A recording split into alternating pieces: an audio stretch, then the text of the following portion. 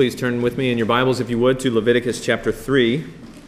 That'll be our sermon text for this morning, Leviticus 3. If you don't have a Bible, there should be some Bibles on the tables just outside the door. You're welcome to use one of those. And if you don't own a Bible, you're welcome to take one of those, keep it, write your name in it, take it home with you, bring it back week after week as we study God's Word together. Before we read Leviticus chapter 3, let's pray together.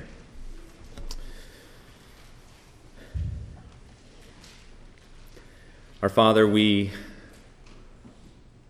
long to hear your voice, to hear from you, we long for you to speak to us. We thank you that you have given us your word for just that purpose.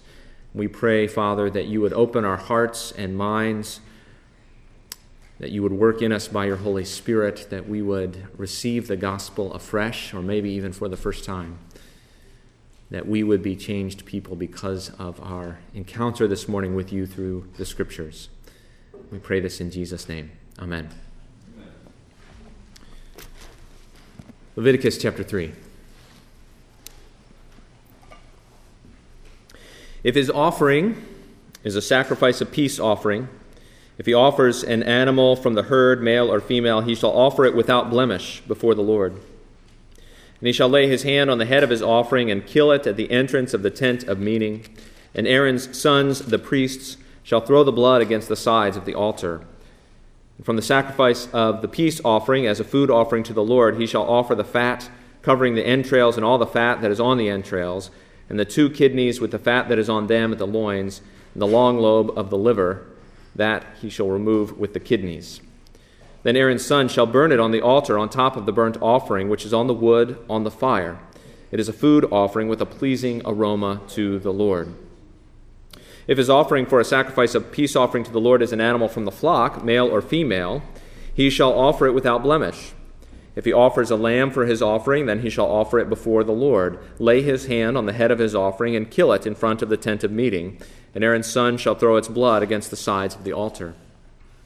Then from the sacrifice of the peace offering he shall offer as a food offering to the Lord its fat. He shall remove the whole fat tail, cut off close to the backbone, and the fat that covers the entrails, and all the fat that is on the entrails, and the 2 kidneys with the fat that is on them at the loins, and the long lobe of the liver that he shall remove with the kidneys. And the priest shall burn it on the altar as a food offering to the Lord. If his offering is a goat, then he shall offer it before the Lord, and lay his hand on its head, and kill it in front of the tent of meeting, and the sons of Aaron shall throw its blood against the sides of the altar. Then he shall offer from it as his offering for a food offering to the Lord the fat covering the entrails, and all the fat that is on the entrails, and the 2 kidneys with the fat that is on them at the loins, and the long lobe of the liver that he shall remove with the kidneys. And the priest shall burn them on the altar as a food offering with a pleasing aroma. All fat is the Lord's. It shall be a statute forever throughout your generations in all your dwelling places that you eat neither fat nor blood.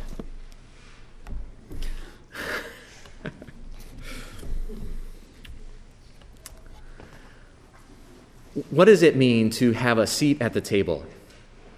Do you know that expression, right? To have a seat or have a place at the table? Well, it may mean different things at different times. To have a seat at the table might mean to have a voice in the conversation, might mean to have a vote, right, in decision-making. At the very least, to have a seat at the table means to be accepted, means to be welcomed in. To sit and have a meal with someone has always been a sign of intimacy and acceptance. That may be obscured a little bit in our culture, but it's not lost, right? It's obscured because we eat in so many public places. And we eat in restaurants all the time with dozens of people that we don't even know, and there's no intimacy going on there. And yet, if you are sitting in as casual a restaurant as McDonald's, and someone comes up and sits down at your table, who you don't know, that's awkward. They've broken some certain cultural rule of etiquette, which shows in part that even in public places, right, your table is for your friends, it's for your family, it's for your loved ones, at least for your acquaintances. Because eating a meal together is a sign, on some level, a sign of acceptance, a sign of belonging. This morning we're going to look at the peace offering, And part of the peace offering was eaten by the offerer, by the one who brought the offering. And the peace offering was a sign of acceptance and intimacy with God. It was also a sign of the abundance of God's provision. The Israelites were to feast before the Lord. And so acceptance and abundance are going to be two notes that we strike again and again as we work through the text this morning. As we read through Leviticus 3, you may have noticed it's very similar in structure to the first two chapters of Leviticus. If you've been here the past couple of weeks, each chapter talks about the procedures for bringing an offering to the Lord. They walk us, and each chapter also walks us through that procedure 3 times at least. Each time, though, it talks about a different offering that might be brought. So verse 1 of chapter 3 says, if he offers an animal from the herd. And then verse 6 says, if his offering is an animal from the flock. And then verse 12 says, if his offering is a goat. And then the 3 paragraphs that follow that are essentially the same. And you'll notice as we read that the paragraphs focus on kind of the bare bones procedures. Here are the things that are supposed to happen. And Leviticus is in part, it's a how-to manual for Israel. How are they to do this thing? Of course, as we look at Leviticus 3 this morning, our goal is not just to explain the procedure. We don't need to know how to do these things, thankfully. No one has brought me a goat this morning to sacrifice and lay on the altar, which I appreciate. But we want to know the why of the procedure, right? Why are they doing these things? What does the peace offering mean? And we're going to move chronologically this morning. We're going to talk about Israel's place at the table, and then we're going to talk about Jesus' place at the table, and then we're going to talk about our place at the table. You can see that's our outline. It's on the back of your bulletin if you'd like to use that space for taking notes or to follow along. First, we'll talk about Israel's place at the table. God desires to dwell with his people. I hope you don't get tired of me saying that because it's an important part of Leviticus, and I'm probably going to keep saying it week after week as we are working through the book of Leviticus. God desires to dwell with his people.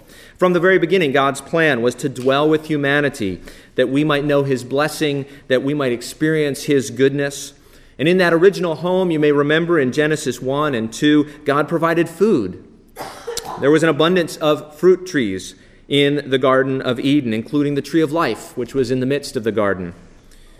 All of those fruit trees were for Adam and Eve to feast daily in God's presence. There was only one tree that was off limits, one dish that was not for them. And of course, you may know the story, right? Adam and Eve took from that one tree, and so rejecting God as their king. And when you reject God as your king, you are ejected from his house. And that's what happened. Adam and Eve were sent out of the garden to toil for their food in the wilderness. Of course, God didn't give up on his plan to dwell with his people. He chose Abraham out of all the nations. He made great promises to him. Then he brought Abraham's descendants, the Israelites, out of slavery in Egypt and into the wilderness.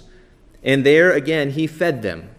Water from the rock, bread from heaven, even quail on a couple of occasions.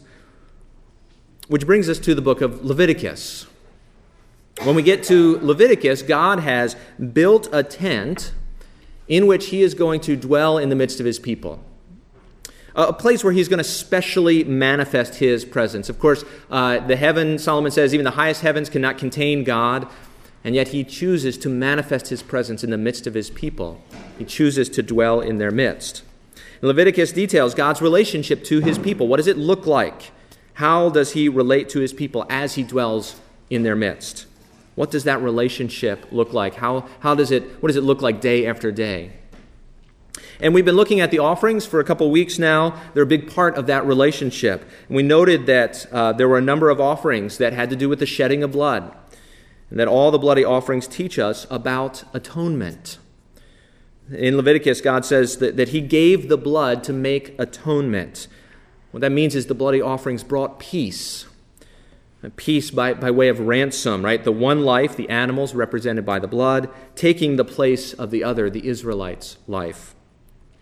The blameless animal then became a pleasing sacrifice, a pleasing aroma to the Lord as it was laid on the altar, turned into smoke, and ascended into heaven.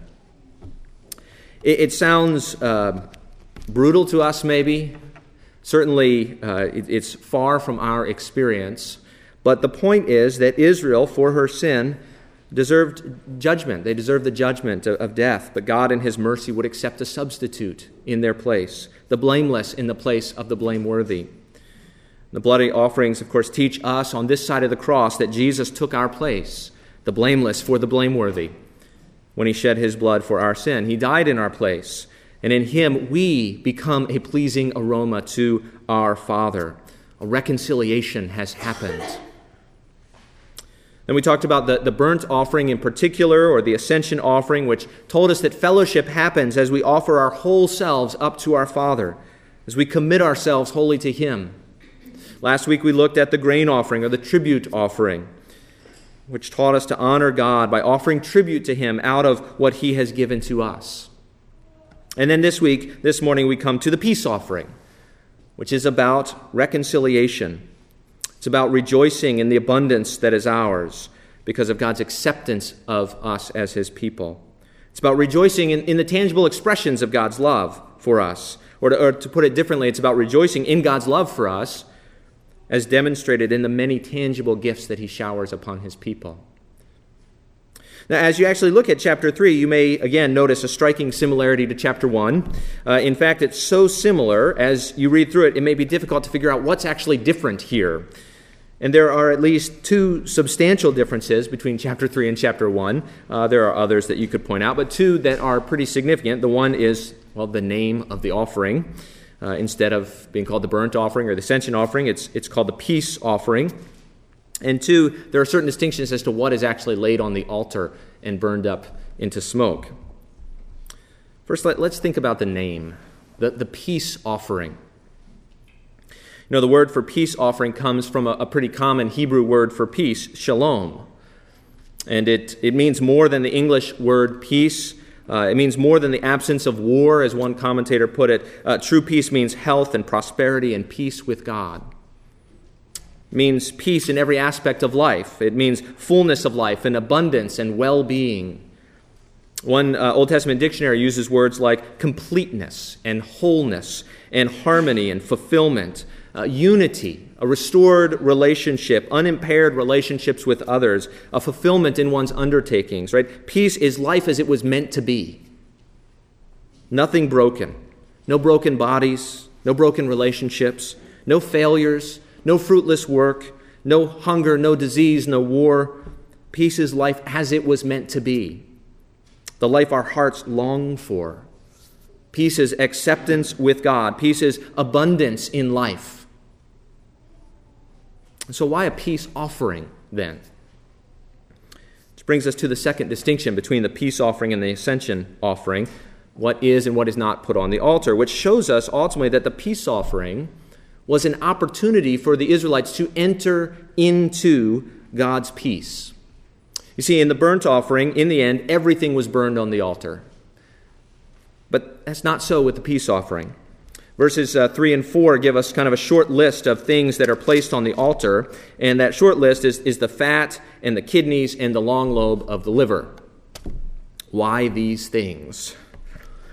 Well, here's my best go. First, this is maybe the easiest one, the fat. The fat was considered the best part. In fact, Genesis 45, verse 18, when Pharaoh is telling Joseph to bring his family down to Egypt, he says, I will give you the best of the land, and you shall eat of the fat of the land. Fat means simply the best part, right? The best of whatever it is. Okay, then what about the kidneys? Why are the kidneys offered up to God? Well, Deuteronomy 32, verse 14 actually has both fat and kidneys in it. The ESV translates it like this. It talks about the very finest of the wheat. But there's a footnote in the ESV, which is really helpful. And the footnote says, the kidney fat of the wheat. It's kind of an odd expression, not one that we would use, but what's it getting at? It's saying, again, the best of the wheat, the finest part of the wheat, the abundance of the wheat. And so some say that the kidneys, right, because they were covered in fat, they were also just part of the best that was given up to God. That's possible. There's actually another way the word kidneys is used in the Scriptures. In Job chapter 19, Verse 27, Job says, "My heart faints within me." Psalm 16 says, "My heart instructs me." But in both places, the word translated heart is actually the word for kidneys. You see, just as we talk about the heart as the seat of the emotions in the inner man, sometimes the Israelites talked about the kidneys as a seat of the emotions in the inner man. So the fat was the best of the best even, and the kidneys were the seat of the soul. They were the heart. Then you have the long lobe of the liver. It's interesting, the word long lobe actually relates to the word for remnant, which is used elsewhere in the Bible, when it talks about the remnant of Israel that's saved out of judgment. Liver actually sounds like the Hebrew word for glory. What does all that mean? I have no idea. But remember, the animal represents the worshiper, right? In verse 2, Israel laid his hand on the head of the peace offering. I identified with the peace offering. And so taken this way, the Israelite, in offering up the fat and offering up the kidneys, was offering up his best and his heart to the Lord. Right?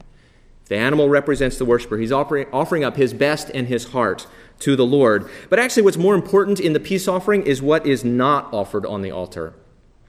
See, in this offering, it is only those things that are placed on the altar. The rest is eaten, some by the priests and some by the worshiper himself. And it's only in this offering where the worshiper actually gets to partake of the offering. All the other offerings, the worshiper doesn't get any of it, right? It's either burned on the altar or the priest gets to eat some of it, which is actually possibly why the word sacrifice is used in chapter 3 and not anywhere else. Sacrifice apparently implied that the worshiper got to eat some of it. Everywhere else is just used the word offering. The imagery, though, right? Why does the worshiper get to eat? The imagery is twofold. One, it means that the worshiper, right here in this moment, right, has a place at Yahweh's table. God, of course, didn't need these offerings, nor did he eat them, right? Psalm 50 explicitly tells us that. But the Israelites were offering up their food to their God. And most often the priests did get a portion. They ate of God's bounty, right? They had a place at the king's table. But here, not only the priests, but the worshiper himself and all of his family with him was able to eat at the table. The worshiper was accepted at God's table. The other part of the imagery, it means the worshiper got to feast, right? I mean, meat was probably rarely eaten in Israel. Some think, in fact, at this point in Israel's life, that no meat was eaten that was not offered up at the temple. And what that would mean is that only at this offering did the Israelites get a chance to eat meat and feast together. And you think about this, right? The priest was not cooking hamburgers, right? This is a whole cow or a whole sheep or a whole goat offered up. This is not a meal, this is a feast, right? Can you imagine you taking a whole cow and bringing it to the priest, and he takes the fat and the kidneys and the long lobe of the liver, and you get most of the rest to eat.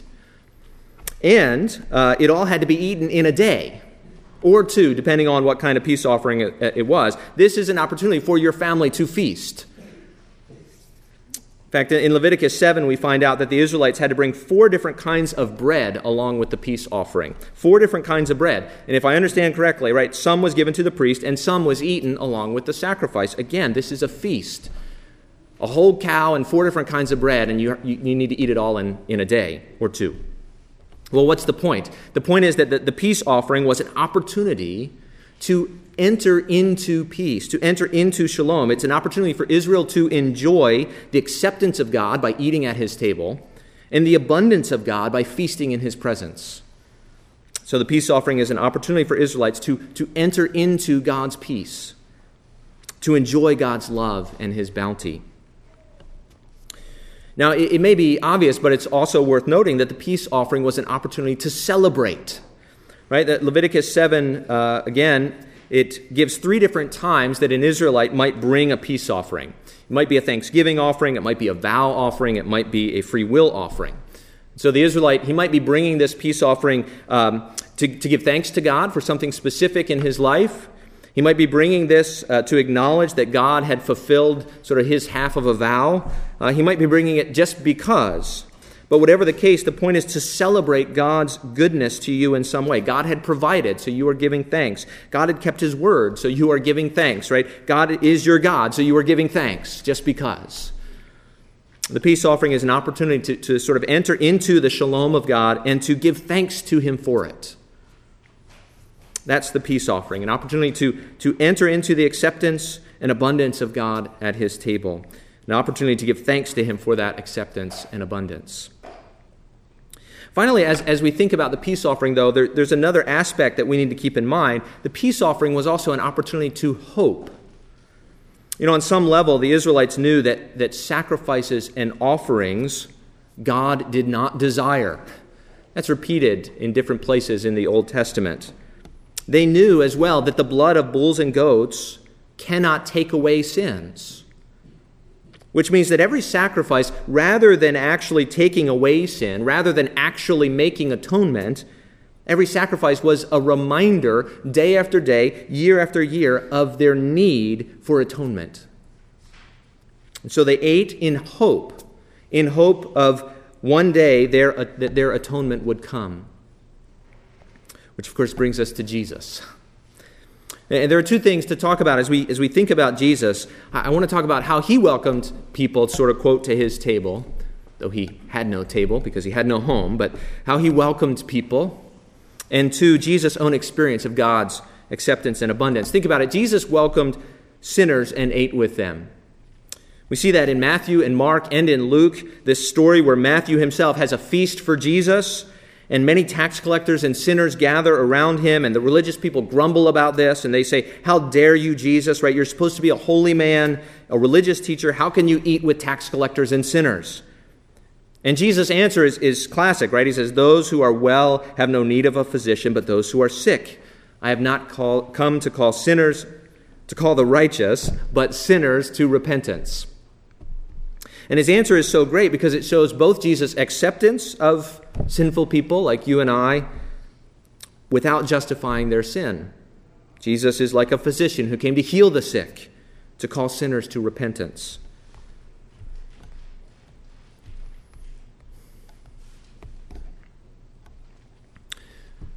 Now maybe you know how sinful you are. Maybe you feel the weight of your sin. Maybe you feel your guilt. Maybe you feel shame.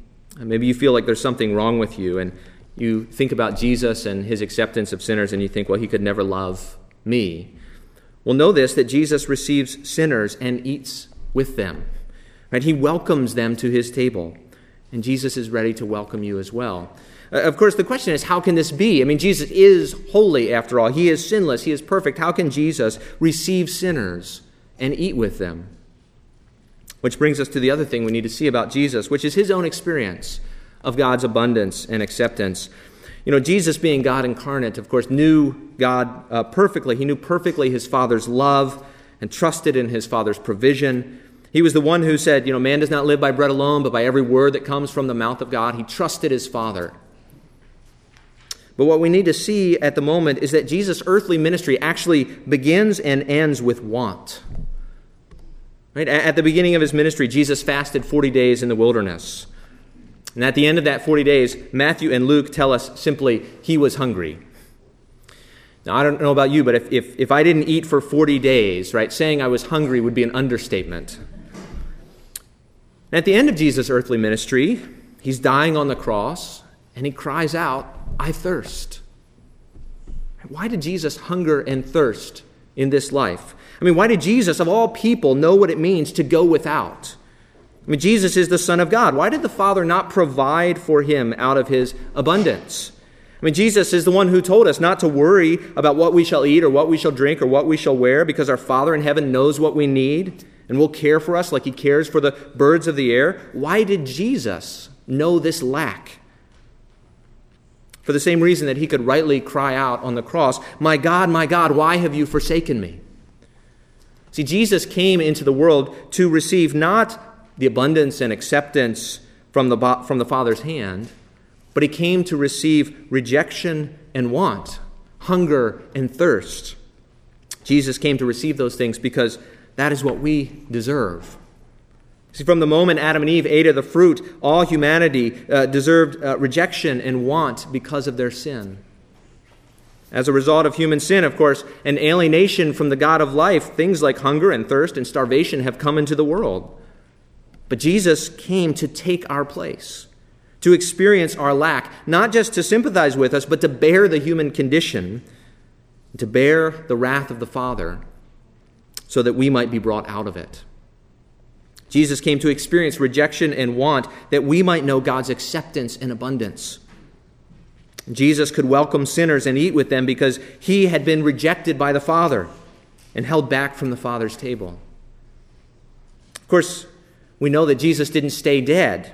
Jesus came, he identified with us by taking on our humanity. He suffered, he hungered, he thirsted, he was rejected, he died. But Jesus did not stay dead. Jesus rose from the dead. Jesus passed through judgment, the judgment of God's rejection, through the hunger, through thirst, through abandonment, and Jesus rose victorious in his resurrection from the dead. And the Father accepted him once more. He ascended to the right hand of the Father, having been given authority over heaven and earth. And sometimes it seems like the resurrection is kind of an add-on, right? The cross is the important part, but it's not an add-on. Right? Only because Jesus was both rejected for us in his death and accepted for us in his resurrection can we now be accepted in him. We are now a pleasing aroma to our Father in Jesus, who has risen from the dead, ascended into heaven, and is seated at the Father's right hand. Okay, what does that mean then for us? First, we can talk about God's acceptance and abundance for us, and then I want to talk about the Lord's table.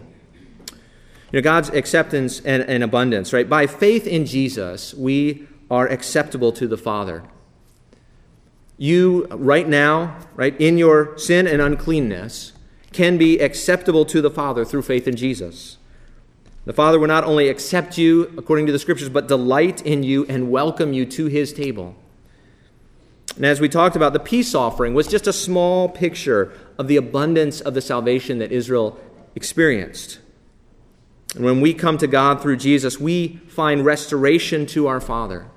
We find renewal of wholeness in our innermost being by the Holy Spirit. We find reconciliation to one another in the church. But of course, that's not all. Right? Jesus promises us more. He promises us a resurrection when our bodies themselves will be made whole again, when the hostile world around us will be subdued under God's purposes, when there will be no more hunger, no more thirst, no more crying, no more tears, no more sadness or hate or anger or brokenness. God promises perfect peace, right? Total wholeness when all things will be made new. And he compares that day to a wedding feast when we will be gathered around his table to enter into shalom, right? And to celebrate our God forever. Do you want God to draw near to you and pour out his abundance in your life? Well, turn to Jesus, right? He is the only one who suffered our lack that we might know his fullness. He's the only one who was rejected by the Father that we might be accepted. And he was the only one who hungered and thirsted so that we might feast forever on the Father's grace. Which brings us to the Lord's table. In a moment, I'm going to step to the side and we're going to partake of the Lord's Supper together.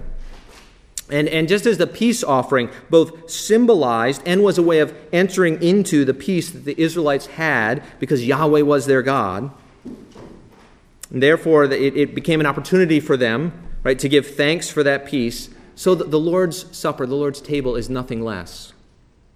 The Lord's table is an opportunity to enter into the peace of the gospel. We eat to enter in. You know, when I welcome you to this table in just a moment, you are being welcomed to the Father's table. That's one reason Paul in 1 Corinthians, and therefore Paul is so careful to put a guard around the table. Right? I say, when I stand here, I'll say that this is for those who have trusted in Christ and joined themselves to a gospel-preaching church. And think about the analogy with Israel. The sacrifices were for all in the Israelite community, which meant they were for all who had taken on the sign of that community, circumcision. This meal is for all in the community of God's people, which means it's for all who have trusted in Jesus and taken on the sign of this community, baptism.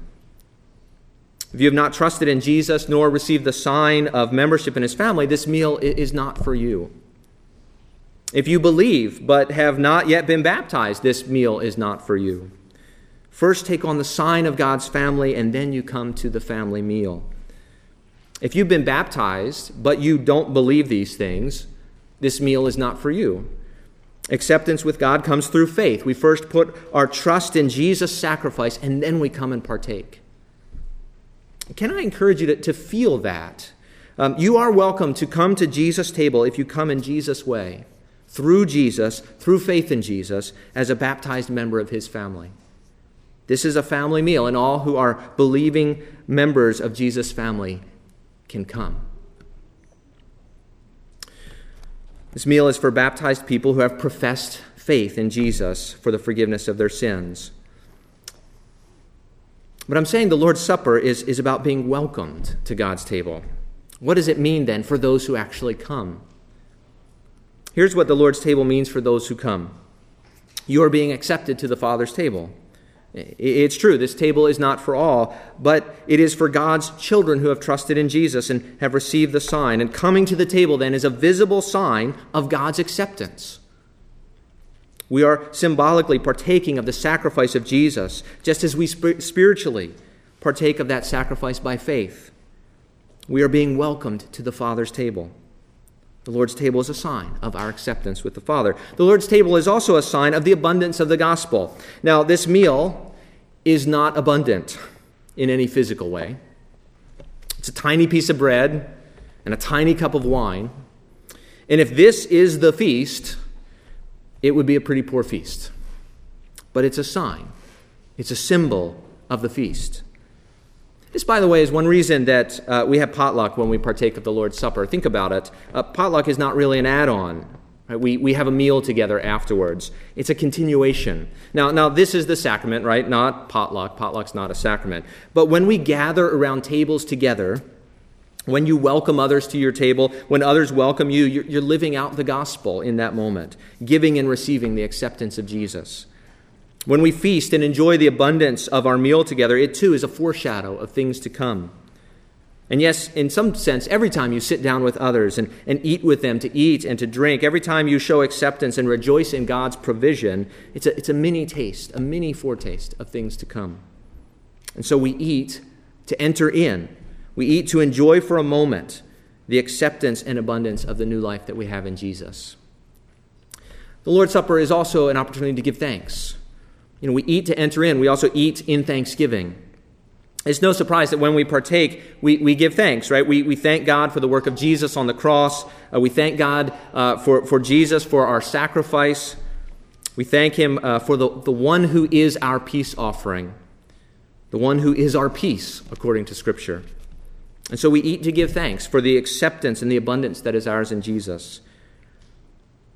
And this, of course, giving thanks isn't something that we should only do at the Lord's table, but the Lord's Supper should engender in us grateful hearts as we take a moment to remember God's gracious provision in the cross. Sometimes people think about Christianity as kind of a depressing religion, always talking about sin and hell and wrath and judgment. And it's true, we do talk about those things. Those are important realities that we have to face. But the gospel is about God removing those things through Jesus and accepting us in his Son and giving us life to the full and a reason to celebrate. The Lord's table is about our celebrating with thanksgiving the fullness of life we have been given through Jesus. This is a celebration, right? This is a feast. This is a festival. An opportunity to rejoice. Third, the Lord's Supper, it's also an opportunity to hope. We eat to enter in, we eat in thanksgiving, we eat in hope. This meal is not our last. In this life, many of us don't experience fullness of any kind, right? Life leaves us hungry or empty or with a bad taste in our mouths. How many go without basic needs in life? How much of life is disappointing? And if this is the fullness that God has for us, well, some might say he can keep it. If the Lord's table is the fullness God has for us, his table is poorly set. But this meal is rich because it points beyond itself. It points back to the cross. It points out to the innumerable ways that God provides for us, and it points us forward to the fullness to come. There is a meal to come, right? The fullness of peace, when we will eat with God at his table, at the wedding supper of the Lamb. Now, our present experience is not the fullness of our new life. We have reconciliation with God, to be sure. We have forgiveness. We have the Spirit. But we hope in the resurrection of our bodies. We hope in a restored world. We hope in wholeness and peace, in no more war and no more enmity and no more brokenness. And so we eat in hope of things to come. And we rejoice in the fullness, in the abundance that is to come. Can I invite you to come to the Lord's table this morning, to come and enter into God's acceptance and abundance, to come and give thanks for God's acceptance and abundance, to celebrate it, to come and hope in better things still to come. This is what this meal is about. This is our peace offering that Jesus has offered up for us. And now we partake. We partake to enter in, we partake to celebrate with thanksgiving, and we partake to hope. Please pray with me. Our Father, we thank you for this gift. We thank you for the gift of Jesus, for the gift of the forgiveness of sins, for the gift of new life in Christ by the Spirit, for the gift of the Holy Spirit and the hope of the resurrection. Father, we pray that right now as we partake of this meal, that you would enable us to enjoy your acceptance more fully, that you would enable us to give thanks for that and to enable us to hope in a way that brings you honor and glory. We pray this in Jesus' name. Amen.